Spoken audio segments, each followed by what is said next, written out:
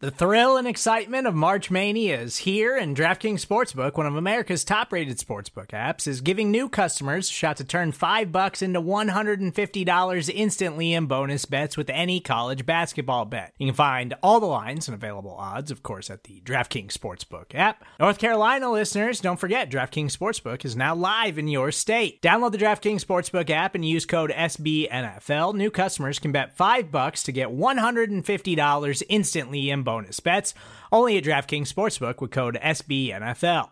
The crown is yours. Gambling problem? Call 1-800-GAMBLER, or in West Virginia, visit www.1800gambler.net. In New York, call 877-8-HOPE-NY or text HOPE-NY. In Connecticut, help is available for problem gambling. Call 888-789-7777 or visit ccpg.org. Please play responsibly on behalf of Boot Hill Casino and Resort. 21 plus, age varies by jurisdiction. Void in Ontario. Bonus bets expire 168 hours after issuance. See dkng.com/bball for eligibility, deposit restrictions, terms, and responsible gaming resources. O'Reilly. Right now at O'Reilly Auto Parts, pick up a bottle of Seafoam Motor Treatment on sale for $7.99. Plus, earn double O Rewards points. Help your engine run smoother and last longer with Seafoam Motor Treatment on sale now at O'Reilly Auto Parts. Better parts, better prices every day. Limit supply. See store for details. O'Reilly Auto Parts.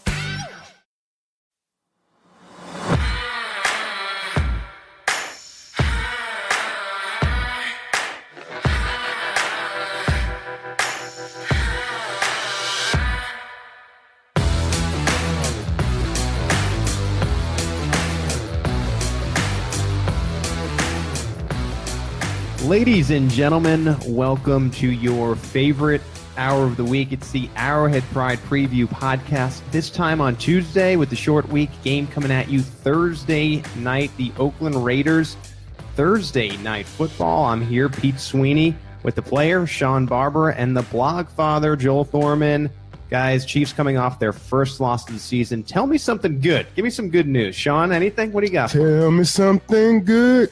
Boom, boom, boom, boom. It's a short week, so it doesn't take a long time to get back on the winning side of things. That's a good thing. Right, quick turnaround. They've still beaten Brady, Wentz, Rivers, Cousins. They've beaten a lot of really good quarterbacks still. So big picture, it's all right.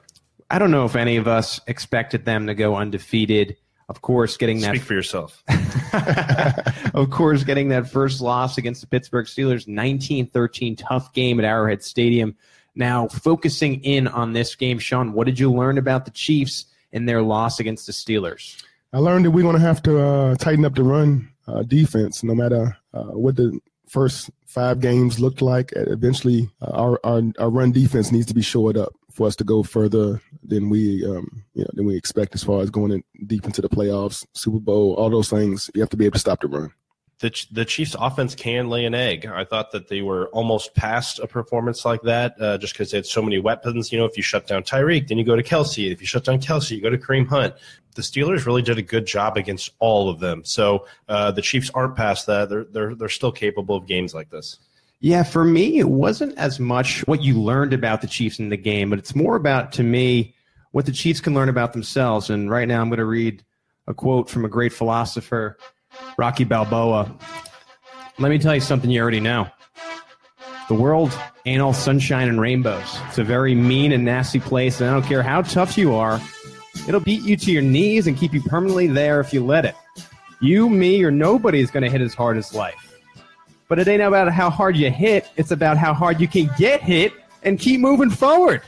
How much you can take and keep moving forward. Shawn, that's how winning is done.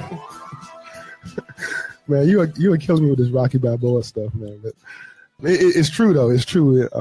Everybody takes a licking. You got to keep on ticking. You got to get back up. You got to dust yourself off. Our run defense took a hit, but I think, if you listen to Rocky Balboa. No, if you listen to DJ and you listen to Marcus Peters, you listen to the amount of pride they have in our defense. It's almost a given that they're going to come back and counterpunch this week against the Oakland Raiders. Yeah, if there was some sort of counterpunch when it comes to personnel that the Raiders are doing right now, I mean, they're at 2-4. Out of nowhere, they get Navarro Bowman. What was your reaction when they signed Bowman? it makes a ton of sense. It's one of those rare midseason moves that all the fans were calling for that the team actually agreed with, and they went out and did it. The Raiders needed a lot of defensive help. I'm skeptical how much it'll help, 5 days later when they play the Chiefs, or 3 days later, whatever it is. Like that for the Raiders, Shawn? A little bit overpriced. I don't know if I would give a guy with that much tread off his tires $3 million for pretty much 2/3 of the season on a 1-year deal. They probably could have negotiated a little bit better to be more just really, really incentive-laced. Well, they said that he had a trip planned to Dallas as well, but That's it was what they said. They them. They said it, that he had a trip to Dallas planned as well, and they kept him in Oakland, and maybe that's why they ended up overpaying, because they were in a situation where they didn't want him to leave the building without a deal. And that's, if you go back to the Andy Reid story, a lot of people said that's exactly what happened to get Andy Reid in Kansas City. Well, that's exactly how I got to Kansas City. My agent scheduled a flight for me to go to the St. Louis Rams and the Tennessee Titans once I came here for my first free agent visit. And what happened? Can you tell us? Carl Peterson wouldn't let me out of the building. Really? Yeah, they wouldn't set up the car service to take me to the airport. So him and my agent basically literally wouldn't let you out of the building. Hey, he talking about kidnapping, modern day kidnapping.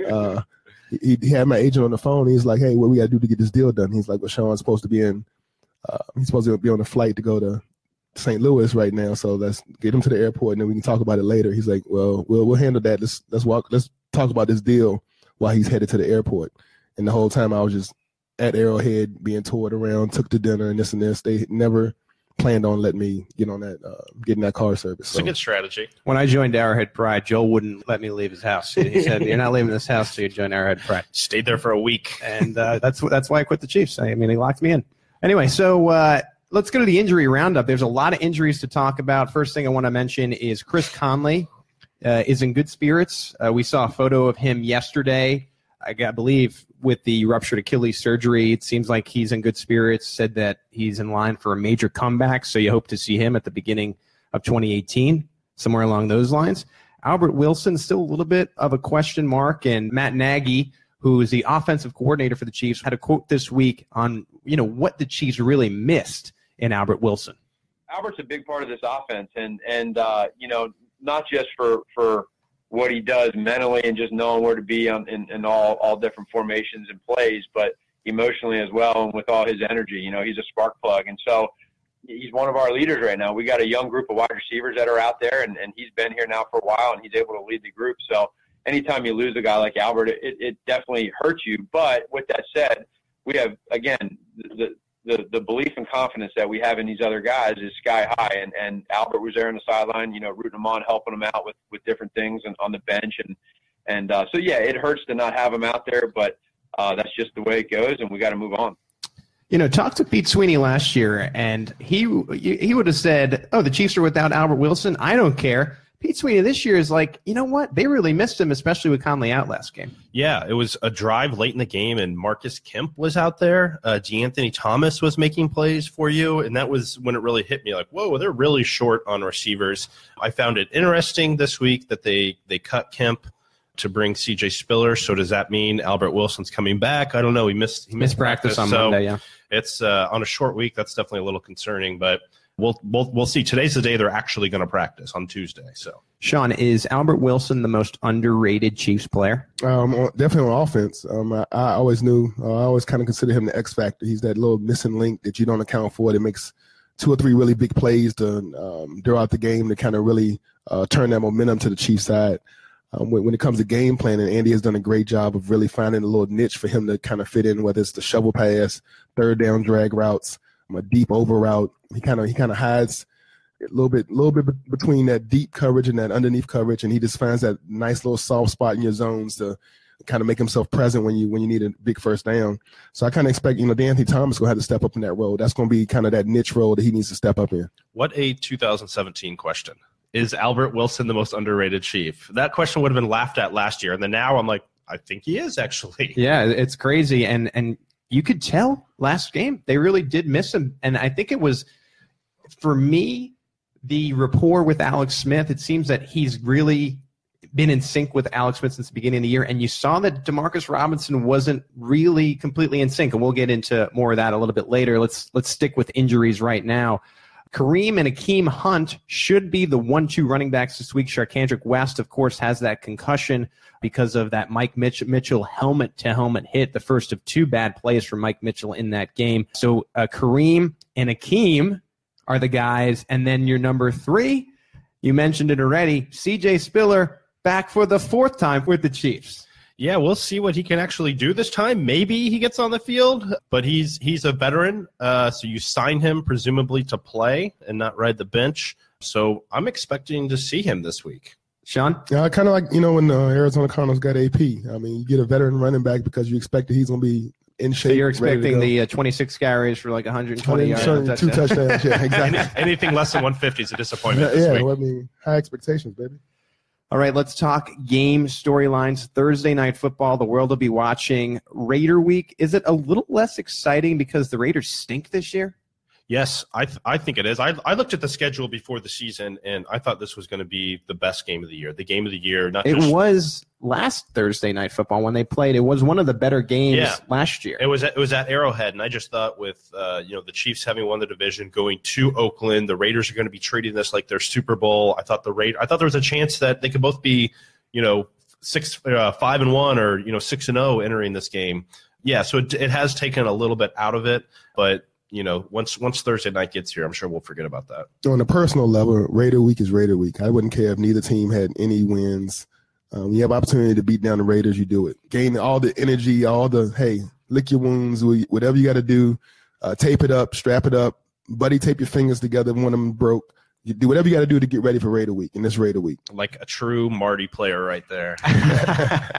I think for me, I'm still pretty fired up given the fact that it's the Raiders, and I just don't like Jack Del Rio's face, very punchable face, as you would refer to the movies. But I think the idea that it's on Thursday night, I'm just not a big Thursday night football fan because it's just a different brand of football. Like the Chiefs are only practicing once this week. They don't have the same amount of time to game plan for this game as they would. And I know there's been some good Thursday nighters this year. The Carolina Panthers, Philadelphia Eagles game comes to mind, but at the same time, it just, for me, it's just a different brand of football. Like other weeks, they may have Sharkandrick West when maybe this week they definitely won't. So I don't know. I don't love Thursday night football. It seems way more unpredictable and not in a good way. Right. Like the injury factor, is obviously huge. And it just, they always seem like they're weirder games and not like, the way the Chiefs would normally People are play. banged, they feel banged up. You've been there before. If you had to play on Thursday night, how would have that impacted you back in your playing days? You must not have heard what I just said. Wrap it up, tape it up, do what you have to do. It's Raider Week. You practice, you prepare to play. They don't care if it's a short day, 3 days. If we had the chance to play, if we played on Sunday night and somebody said, hey, because of the schedule, we have to turn around on Tuesday and play the Raiders, everybody in the locker room would say, let's go. Let's go like it's Raider Week. Let's go. Now, it seems, at least in these days, that rivalry aspect to it is a little bit less. Is that just because of the players on the teams, or why do you think that is? Well, I think on a national media, Denver has been really good in our division, so it's kind of been us in Denver. So people on a national level probably have kind of forgotten about the Raiders a little bit. Derek Carr last year had a great year, and then the end of the year he gets hurt, and they kind of go down the tube. So I think nationally everybody's kind of like the same old Raiders. But here in Kansas City, as far as me as an alumni player, I can't wait for Raider Week. I can't wait to just talk about the Raiders, talk down about them. I can't wait for the team to beat them. If it's at the end of the game, we're up by 20 and we have a chance to score, I'm hoping we can score a touchdown. Don't want no running back kneeling at the 1 yard line. No, I want to score as many points, embarrass them as much as you can on national TV. I just don't think you have, back in the day, Marty made Raider Week a thing and talked about it publicly. If you look at the Chiefs' history, it really mattered to Lamar. Yeah. Too. And they were good at it. They beat them a lot. And now we're kind of back in this heyday again, and they're back to beating the Raiders a lot. But Andy Reid is a lot more polite about it, I guess. He doesn't quite take the shots that maybe Marty did and, has a little bit of a different focus. I think that's part of it. For me, it's a little bit too. It's more of an important game, I think, at this stage for the Raiders, just because all of a sudden, this team had high hopes. They're about to get their 5th loss. The Chiefs, coming off their first loss. Now, I think a big question and a big storyline into this game is, how will they respond after their first loss? I mean, we're about to find out. I have no idea. I just really don't know what to expect. My gut tells me veteran team, veteran coach, they've been preparing for this throughout the season, getting a little ahead, knowing the short week is coming, and I think that they're going to play well. But again, Thursday night, who the hell knows? Good or bad that it's this quick of a turnaround off the loss? I think after a loss, you don't worry about the time frame to get ready for that next game. I think that you look at it as not so much a detriment being it's a short week, but the positive is going to be a long week after. Right. So everybody gear up and go. Go as much as you can, as hard as you can. If you can't go, tap out, let the next person go. Shoot all your weapons, shoot all your ammo. Let's get through the game with a win at all costs. Whatever you got to put up, chips in, get the win, and then you get a long week into that next game. So that's the way I would look at it as a player. And a 6-1 record will be much more enjoyable yes, than 5-2. Yes, sir. For a blogger, it's very good, the Thursday night, I think, because I did not want to write about anything with that Steelers game. There was just no really good, even interesting, Chiefs storylines coming out other than same old thing. Raiders, beat them up the same way that they did before. And we should go back, listen to last week's podcast, and I think we all basically predicted what would happen there with Bell having a huge game. And I think I even said 8 for 150 for Antonio Brown. That's what he got. We knew it was coming. None of us could have predicted Andy Reid going for it on 4th down. I think once that happened and they didn't get it, it made things a little bit more urgent. It made things remained at a 2-score game instead of the 1-score game. I thought that was a killer. And I know hindsight's 20/20. They get the touchdown. We're all thrilled about the call. So it's a tough position to be in. But man, I just think that put things in the wrong direction. Go for it. Go for it. Don't go for it. When you're a player on the team, man, you don't blink at stuff like that, man. You're so whatever they call it, drinking the Kool-Aid or whatever. Hey, man, Andy puts us in great positions to make plays. He calls great plays. That 4th down and 2, we had somebody open, had the opportunity to catch it. They made it, Yeah, I think my thing was a 2-score game. So, you needed the field goal anyway. That was my whole thing. I know they'll talk on the broadcast, about the book, the quote unquote book. I just don't see how the book could have said to go for it on that play. Because you haven't moved the ball at all that game. You're 4 yards away from the end zone. So, you don't have enough faith in your offense that you're going to go back and get into the end zone again. And you're only 4 yards away, 2 yards from a first down. So I always try to remember what I felt in the moment. And in the moment, I thought they've been playing so bad offensively that they have to go for it here to give themselves a chance. In the moment for me, I was on the other side. Regardless, they still had a chance to win the game. A little bit of bad luck at the end where Phillip Gaines really could have had an interception. Terrible luck off the face mask into the hands of Antonio Brown. You got to hate it when that ball hits you directly between the eyes. With that, we'll go to commercial break. When we come back, we'll get into the X's and the O's. It's Thursday Night Football. It's Raider Week. Get excited and stay with us. Drink Run. Here we go. McCafe coffees, shakes, and drinks. Ain't no thing. You the man. Yeah, that's what they're gonna say. Oh, Kevin, thank you so much. We love you. That's right. You the champ. The Drink Run champ. Welcome to McDonald's. How can I help you? Own the Drink Run, Kevin. Own it. Now get a small smoothie, shake, or frappe for $2 on McDonald's $1, $2, $3 menu. Prices and participation may vary. Cannot be combined with any other offer or combo meal. Drink Run. Here we go.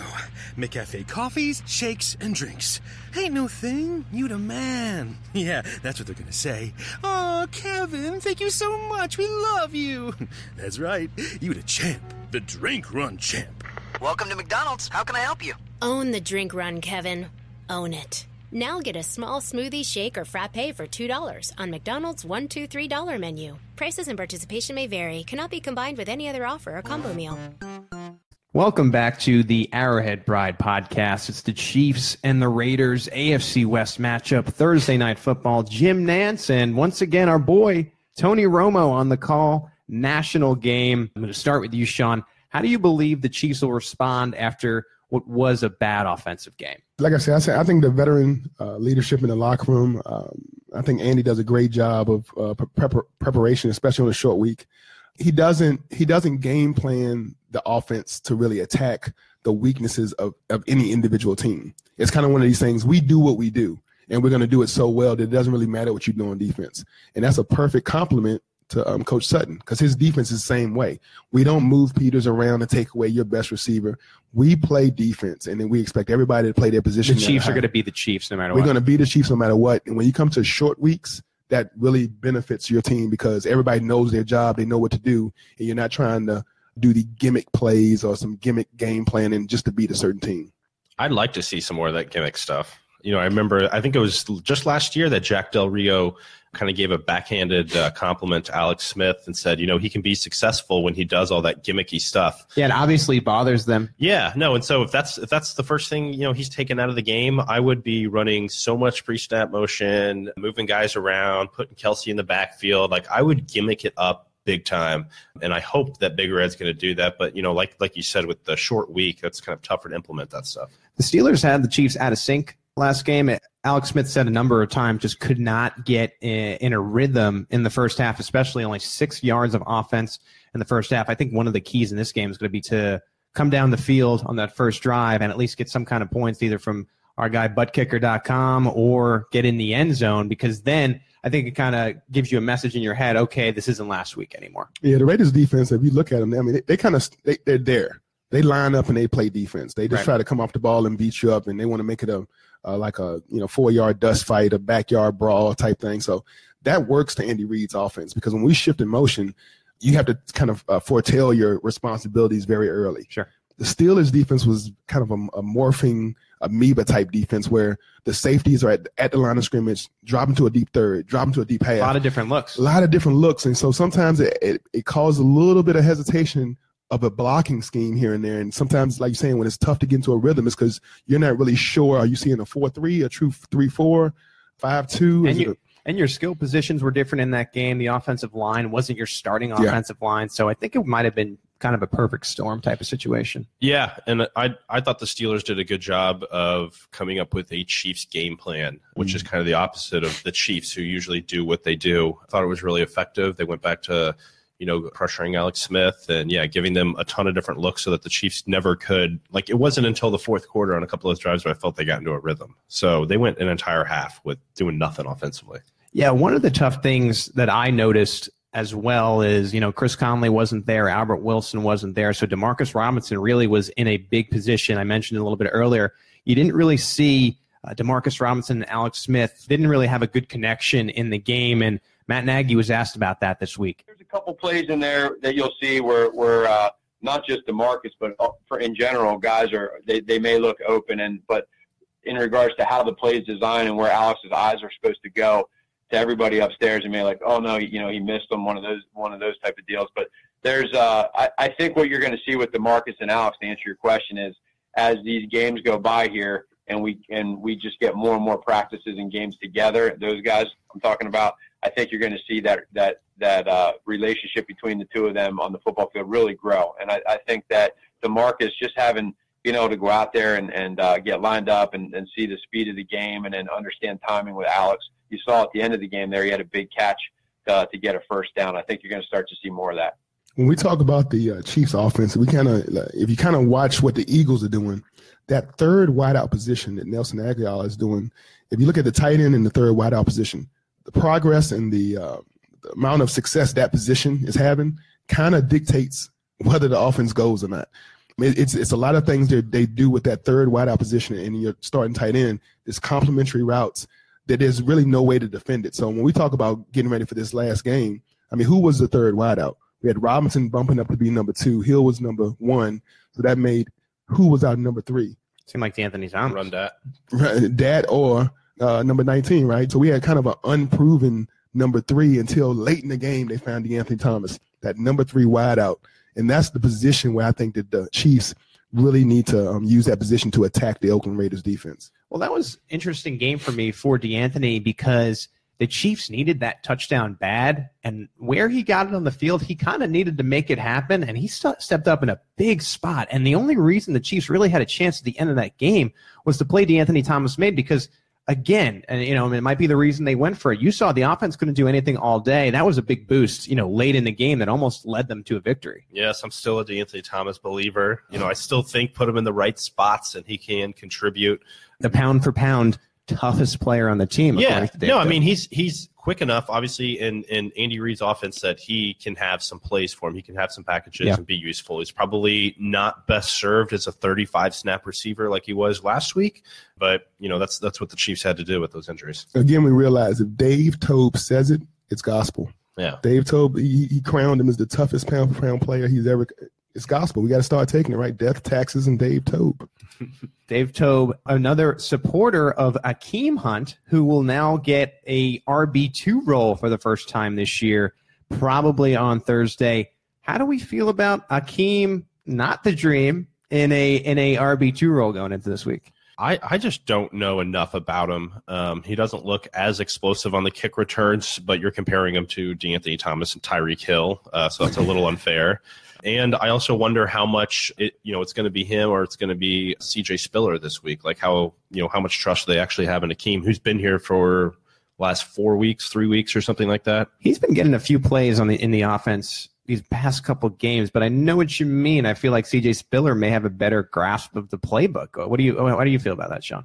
Well, I think Akeem, his benefit is his top-end speed. He's a guy you can put out in a wide receiver role, and he can run a go route and get past. Almost is a matchup nightmare versus any linebacker or safety.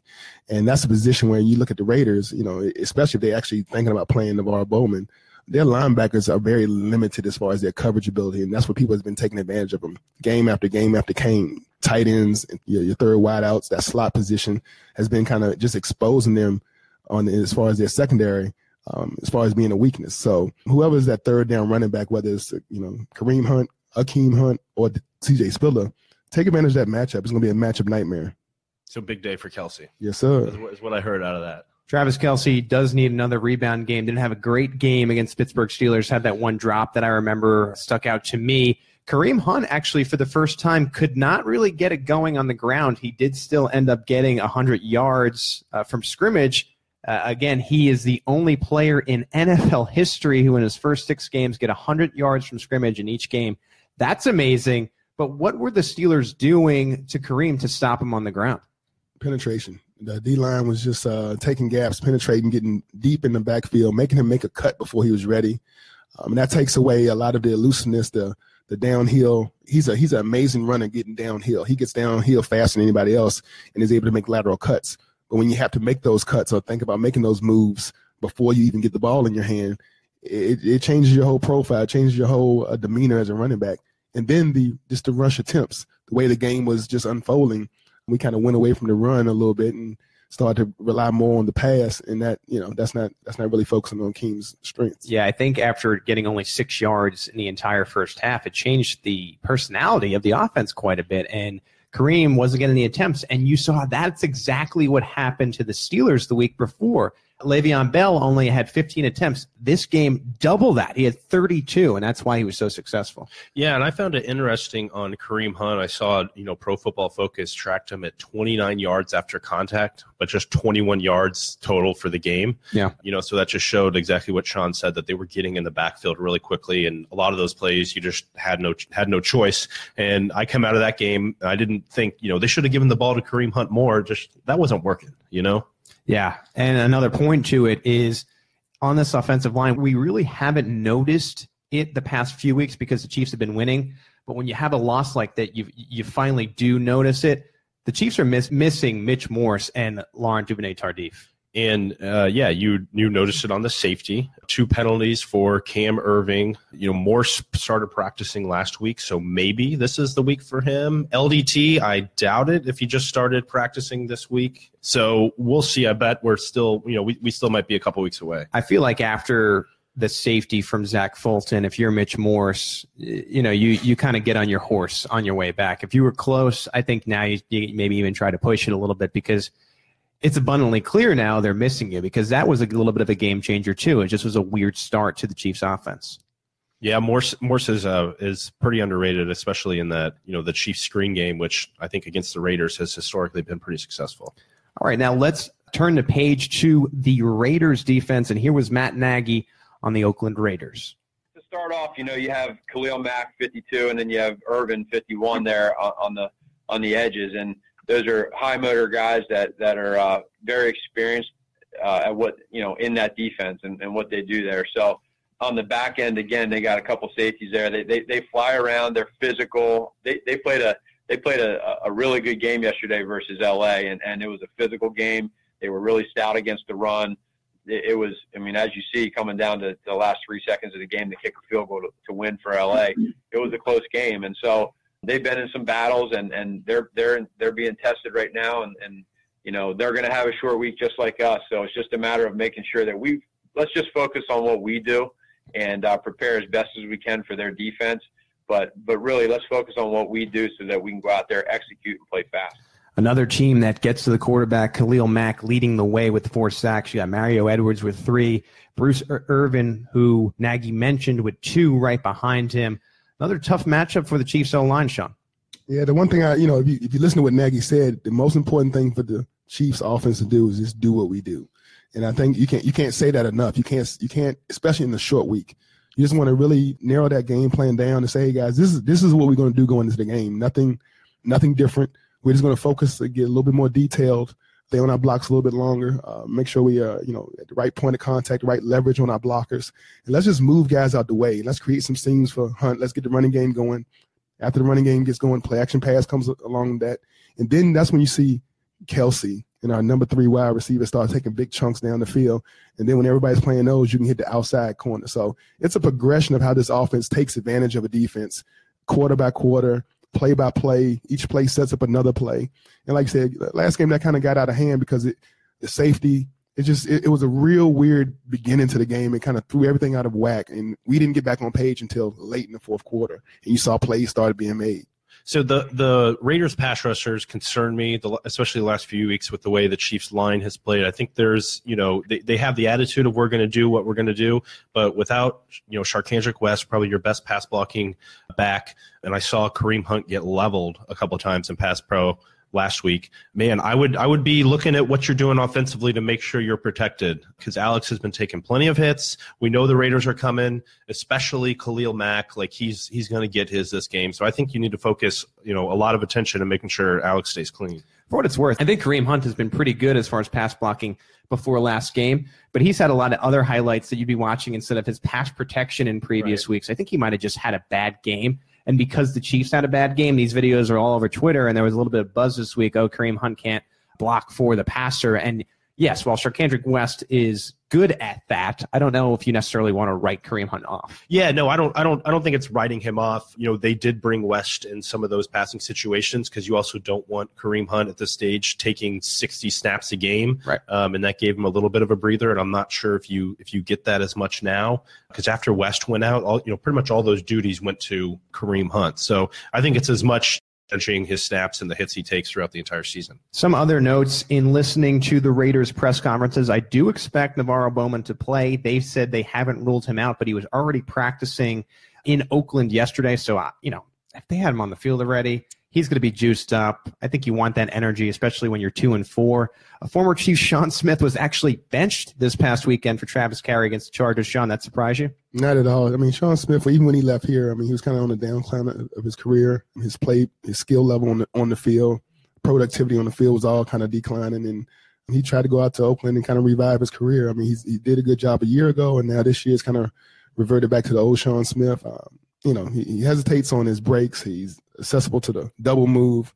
He's kind of a liability when he's out there on the field. So, I would love to see him out on the field against our team. So I'm hoping he plays, actually.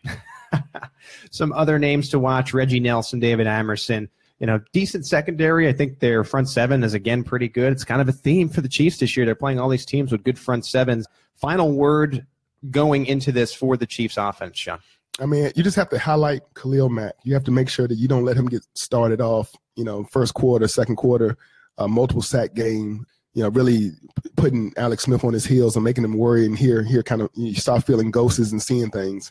And then in the secondary, you said it, Reggie Nelson. Reggie Nelson's a guy who's been playing at a Pro Bowl level for the Cincinnati Bengals before he went to the Oakland Raiders. He still is a very effective free safety. He's able to move back there, show you some coverage, then take a half of the field away, comes up to blitz a little bit, and back into a deep third. Very, very mobile, a very active safety. Kind of reminds us, of what we did with Barry, what we do with our safeties. So, those are the two players that I think that you really have to be on the watch. The interior of this Oakland defense is where we should attack. The interior, the middle linebackers, even with Navarro Bowman. Linebackers are linebackers. We can come in and play on any team. Even now, if you put me out there, I can figure out what's the open gap I'm responsible for. It's not like an offensive player when it comes to alignment, assignment, being responsible for this pass protection. That's a little bit tougher to kind of get up to speed. But when you're talking about defenders, I mean, defense is defense. If you played long enough, you played in every different style, it's easy to get adjusted and play right away on the defense side of the ball. Well, there you go. Did you hear him drop that he could come back today? Well, we'll get into that a little bit later. That's the truth. We call it a little tease. Stay with us. Now let's turn the page to the other side of the football. It's the Oakland offense, number 30 in the league based upon yards per game versus the Chiefs defense, number 29 in the league based upon yards per game. So, two of the worst units in the league draw each other in this game. The Chiefs have had recent success against the Raiders, winning 7 of the last 8 games. So Bob Sutton, the defensive coordinator for the Chiefs, was asked about that this week. I mean, I think, obviously, they're, you learn them, you play them in your division, all that stuff, but they know us too. I think we just, this is a good team. I mean, they have the kind of the same kind of balanced deal that we're talking about. They got some really talented receivers. The tight end has added a dimension to them.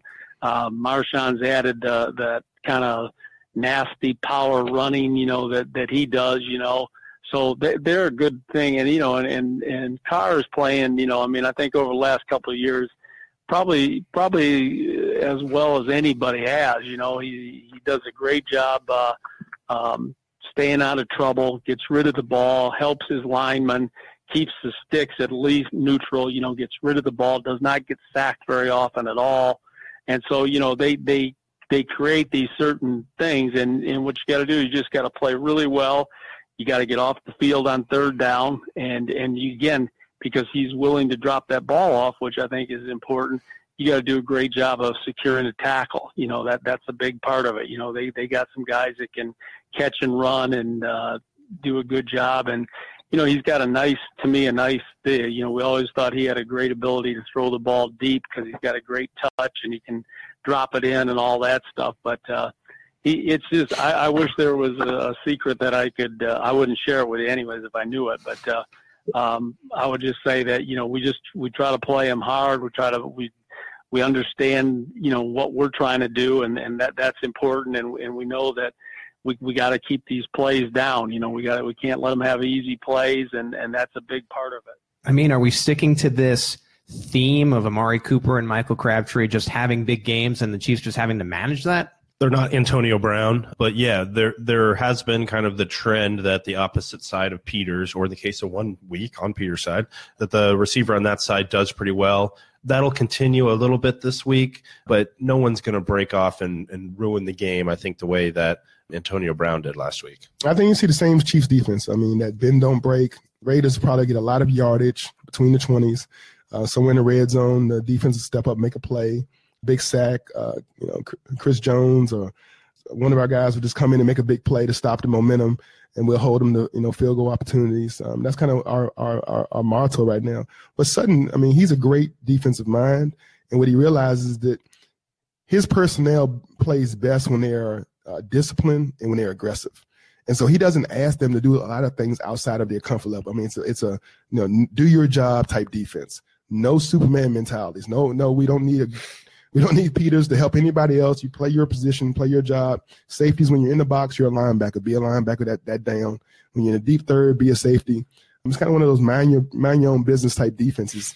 And as a defender, I think most guys really they love that. They love being able to kind of know what they're responsible for before the game, and no one's asked to do anything more than that.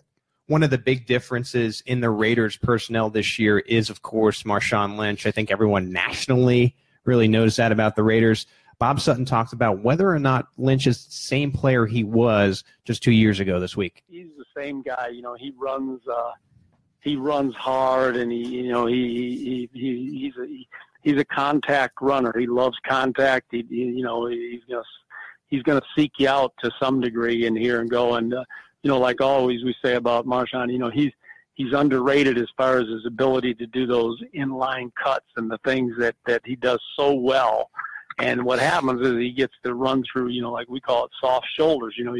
you end up overrunning him, you end up on that outside, and you're reaching back in. And, you know, with his size and strength, this isn't a guy you can tackle like that. So you gotta stay inside out, and you gotta get good contact on him, and then you gotta get feet moving on contact.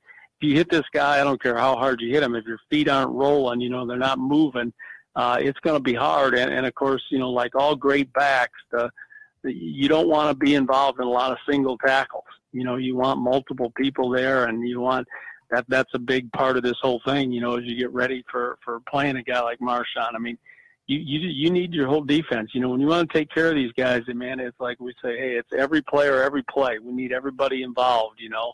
And you may think you're not needed, but in about a half a second that thing bounces out or cuts back, we need you, you know. And that's why you got to assume every time, hey, I'm a critical guy in helping get this guy under control here.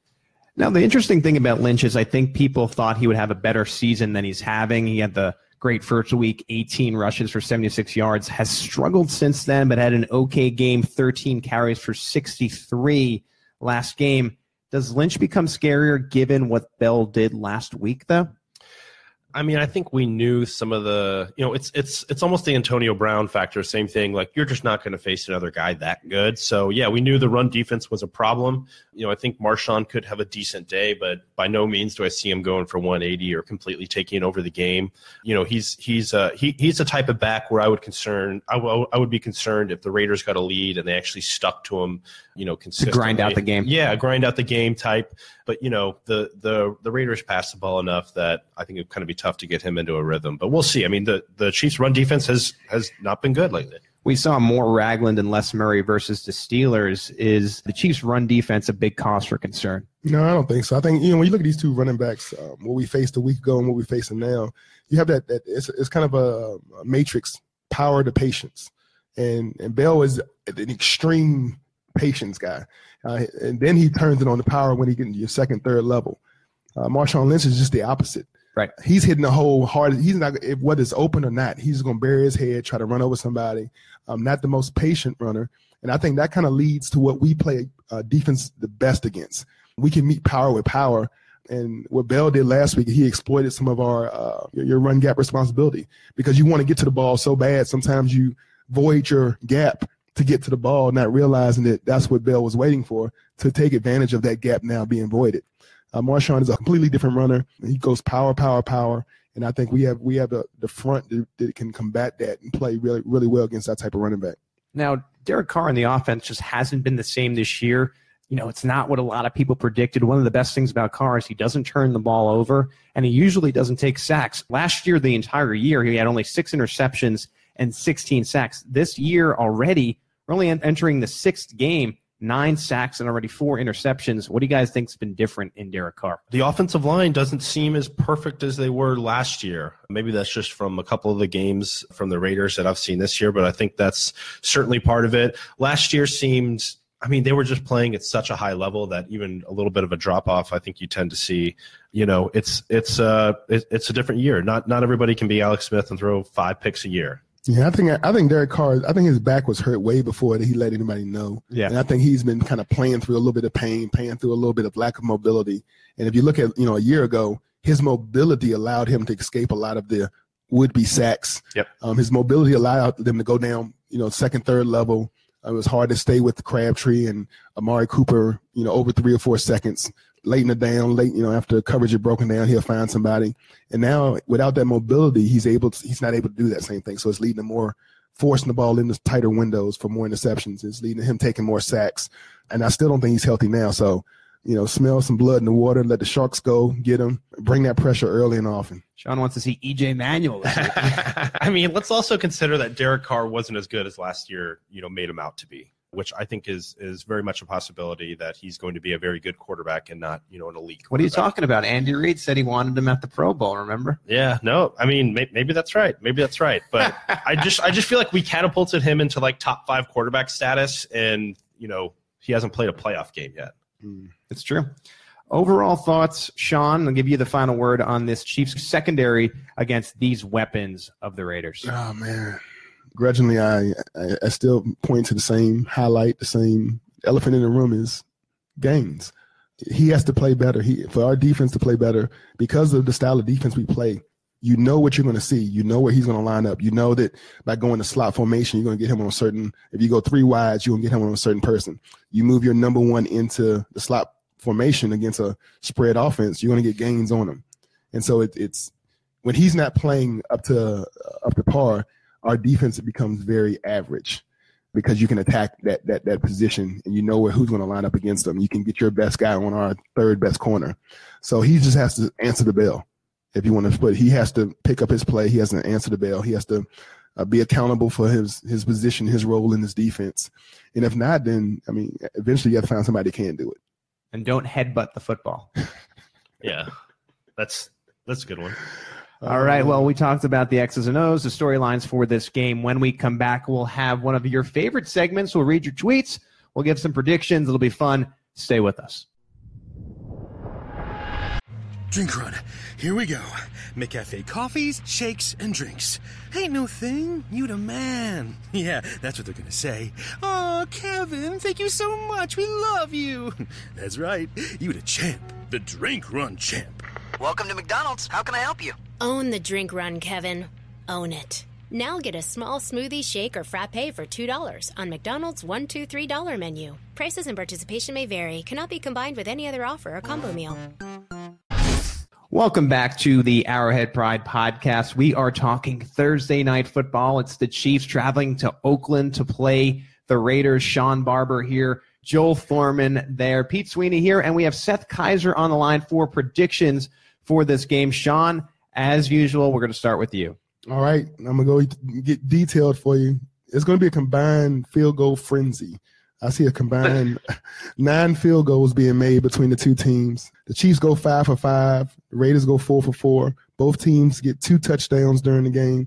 Chiefs win 29-26. I'll go 30-26, the Chiefs. It's kind of a weird, unpredictable week with the Thursday night game. I don't really know what to expect, so I'll stick with Vegas, who says this is a 3.5-point line, and I'll go 30-26 Chiefs. All right, I'm going to go with a good old-fashioned 21-14 win for the Chiefs. I just think that the Chiefs are a better team than the Raiders. As much as I want to pick the Raiders at home because they really need the win, they're getting some juice from Navarro Bowman, I just think the Chiefs are a better team, and I think they're able to manage 3 touchdowns, and I just don't believe in the Oakland offense right now, so I give them 14 points, 21-14 in favor of the Chiefs. Big Seth doing big things, coming hot. I've had a chance to review the All-22 from the Steelers game a couple times now. I don't think the Raiders are capable of doing what the Steelers did to the Chiefs defensively. They don't have the discipline. They don't play the same scheme. The Steelers are basically the kryptonite for Alex Smith in that they're the only team I see where his pre-snap reads are consistently wrong. And the Raiders just aren't capable of doing that to him. So I think the offense gets back on track because that Oakland defense isn't good. Like Joel said, anything can happen on a Thursday night game. Sunday looked familiar, and it spooked me. But as leery as I am, I'm going to go with the Chiefs getting back on track offensively and winning 31-17. So there you have it. Despite the loss, everyone picking the Chiefs once again. All right, Seth, well, thank you for joining us for predictions. As always, any advice for us heading out? Oh, man, I forgot to consider this. When an officer tells you to just step out of the car because they just want to talk and work out the situation, they're lying. They're looking for a reason to arrest you. Good to know. All right, well, good. You're welcome. The more you know on the Arrowhead Pride podcast. All right, Seth, enjoy the game this weekend. You guys too. Seth Kaiser joining us, 4 guys picking the Chiefs. And now we'll get to the next part of our program where we read your tweets. Shawn, you ready for some of these? I'm ready now. All right, here we go. This one from Sage Conrick at Slim Sagey. That's a nice Twitter handle, Sage. Very nice. When do you think we'll get our O-line back to full health, Shawn? Oh, Lord. After this game, the long break after a Thursday night game, allow everybody to kind of regroup. It's kind of like an early bye week. Get an extra 2 or 3 days of rest, and I think that going into that'll be week 8, starting offensive line will be back. Yeah, I think week 8 versus Denver. Maybe you see Morse this weekend. If not, they're both back to practice this week. So the long break, week 8, Monday Night Football against Denver. I agree with you guys that the full offensive line will be back then. I'm going to add a little wrinkle to my boy Slim Sagey's question. How does Parker Anger fit into all this, if at all? I mean, he doesn't. Clearly, I think, he started last year, but they haven't played him since. They've had opportunities to play him, and they haven't. So I'm reading into it what it is. I think you earn your depth level, your position on the depth chart in preseason. And obviously during the preseason, he just didn't earn a spot. He hasn't earned that trust level to be able to go in there and be a swing man. So he's kind of just on an emergency only type basis. If we go down 2 or 3 linemen, then he gets to go in there. But other than that, they'll make moves around him to keep other guys in there. All right. Well, next tweet, Wade at Goodwin WM1 at Goodwin WM1. Interested in the difference between home and away games. Seems like Chiefs lay eggs in home games more often than the past few years. Am I wrong? Well, don't they have a long road streak going, like 7 or 8 wins in a row? I mean, I think there maybe is a little something to that, but it probably has more to do with playing the Steelers twice in the last 2 home games that they've lost than anything else. So they had a couple weird home games last year where they lost to bad teams as well. It just seems like they were caught off guard at Arrowhead. Yeah, I don't know. I mean, they're like 26-3 in the last 29 games, and the 3 losses against the Steelers. I mean, I think this is the fact that they had to play the Steelers a few times here, and we don't match up well against the Steelers. What the Steelers do offensively, defensively, we just don't match up well against that. So I think that's that kind of. I got the numbers on it since 2015, 13-6 at home, 15-6 away. So you're only wrong in the sense that there hasn't been really an advantage at home. I think that's the only, because 6-6, as far as losses go, doesn't matter. Yeah, I heard somebody say, is there really a home field advantage in the NFL? I think it was something like when they added everything up going into week 6, it was like 45-46 was the win-loss record of every team home and away. So it's just like, is there really a home field advantage? All right, Michael Cohen at Dr. Cohen, got to cover the elephant in the room, DJ. Has he lost a step? Sure seems like it to me. I know Sean's probably more of the expert on this, considering DJ basically replaced him, but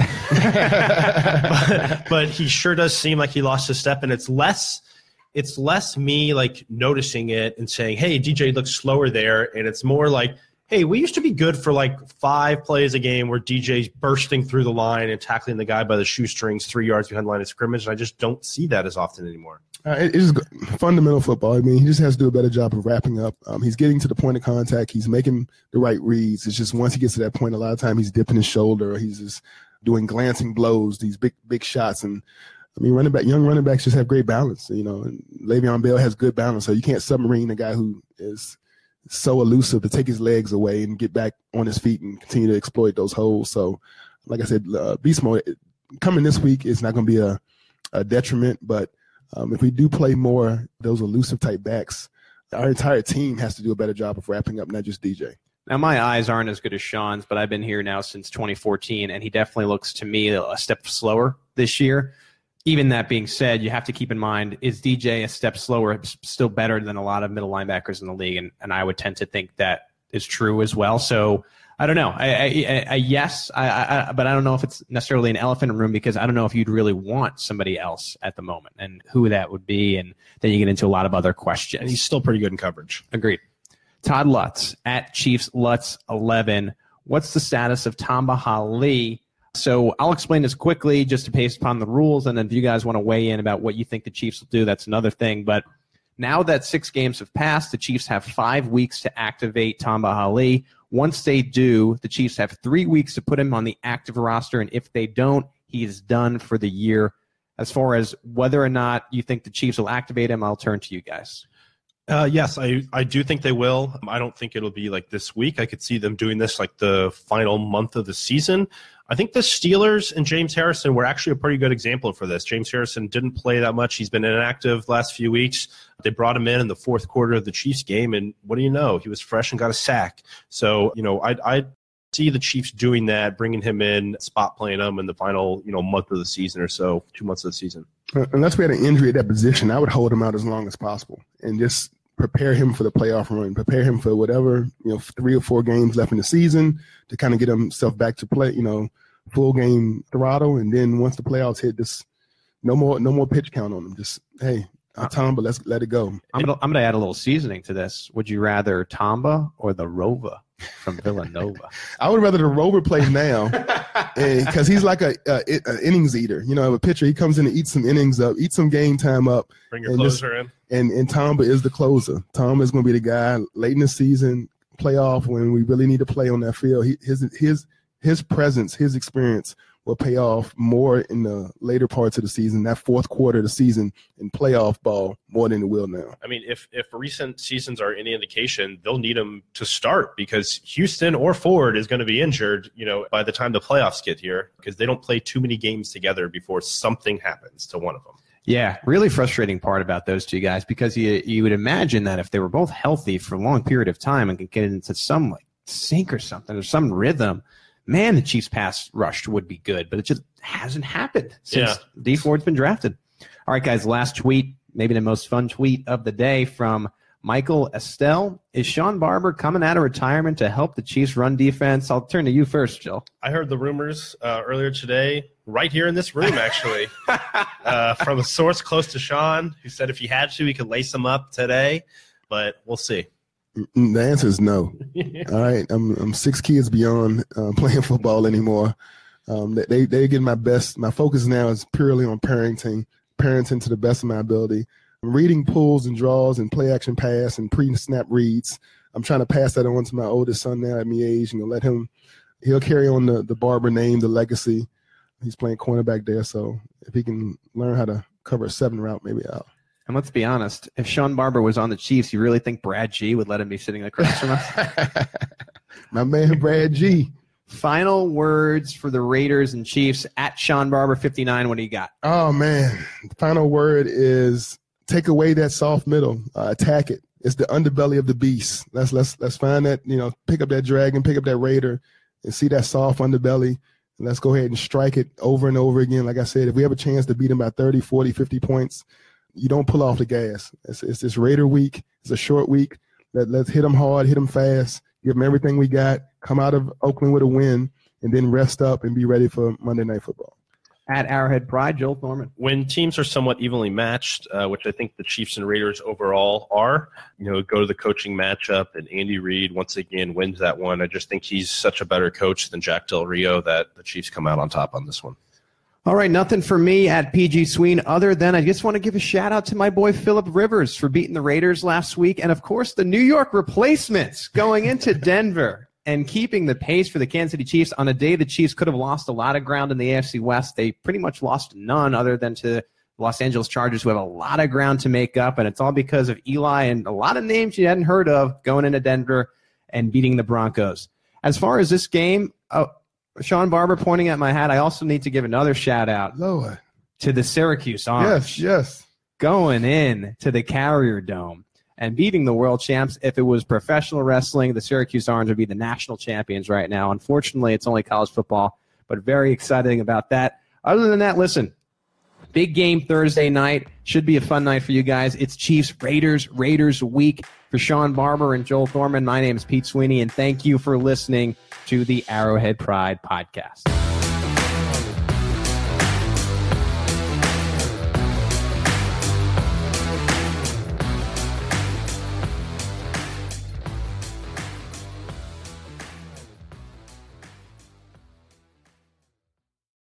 Amazon has everything for back to school. Zebra lunchbox? Check. Cool Adidas gear like t-shirts, shoes, and backpacks? Check. Triceratops folders and pencils? Check. Laser Cat t-shirts? Check. Get your back-to-school shopping done now at Amazon.com/back-to-school and enjoy free shipping on millions of items. No need to leave your home or hassle with crowds. Amazon.com. No better place to get everything back to school from A to Z. Hello, I'm Spencer Hall from SB Nation, and I want to tell you about my new show, It Seemed Smart. It Seemed Smart is a show about people doing things that, for some reason or another, seem smart at the time. Those things might include doing a little cocaine and driving a bike up a mountain. Or, I don't know, Maybe racing 100 miles per hour across the country in the middle of the night with no one's permission. Or even stealing a bat from an umpire's room in a Major League Baseball park. Check it out, and if you like it, tell a friend. I'm Spencer Hall. Don't do anything smart.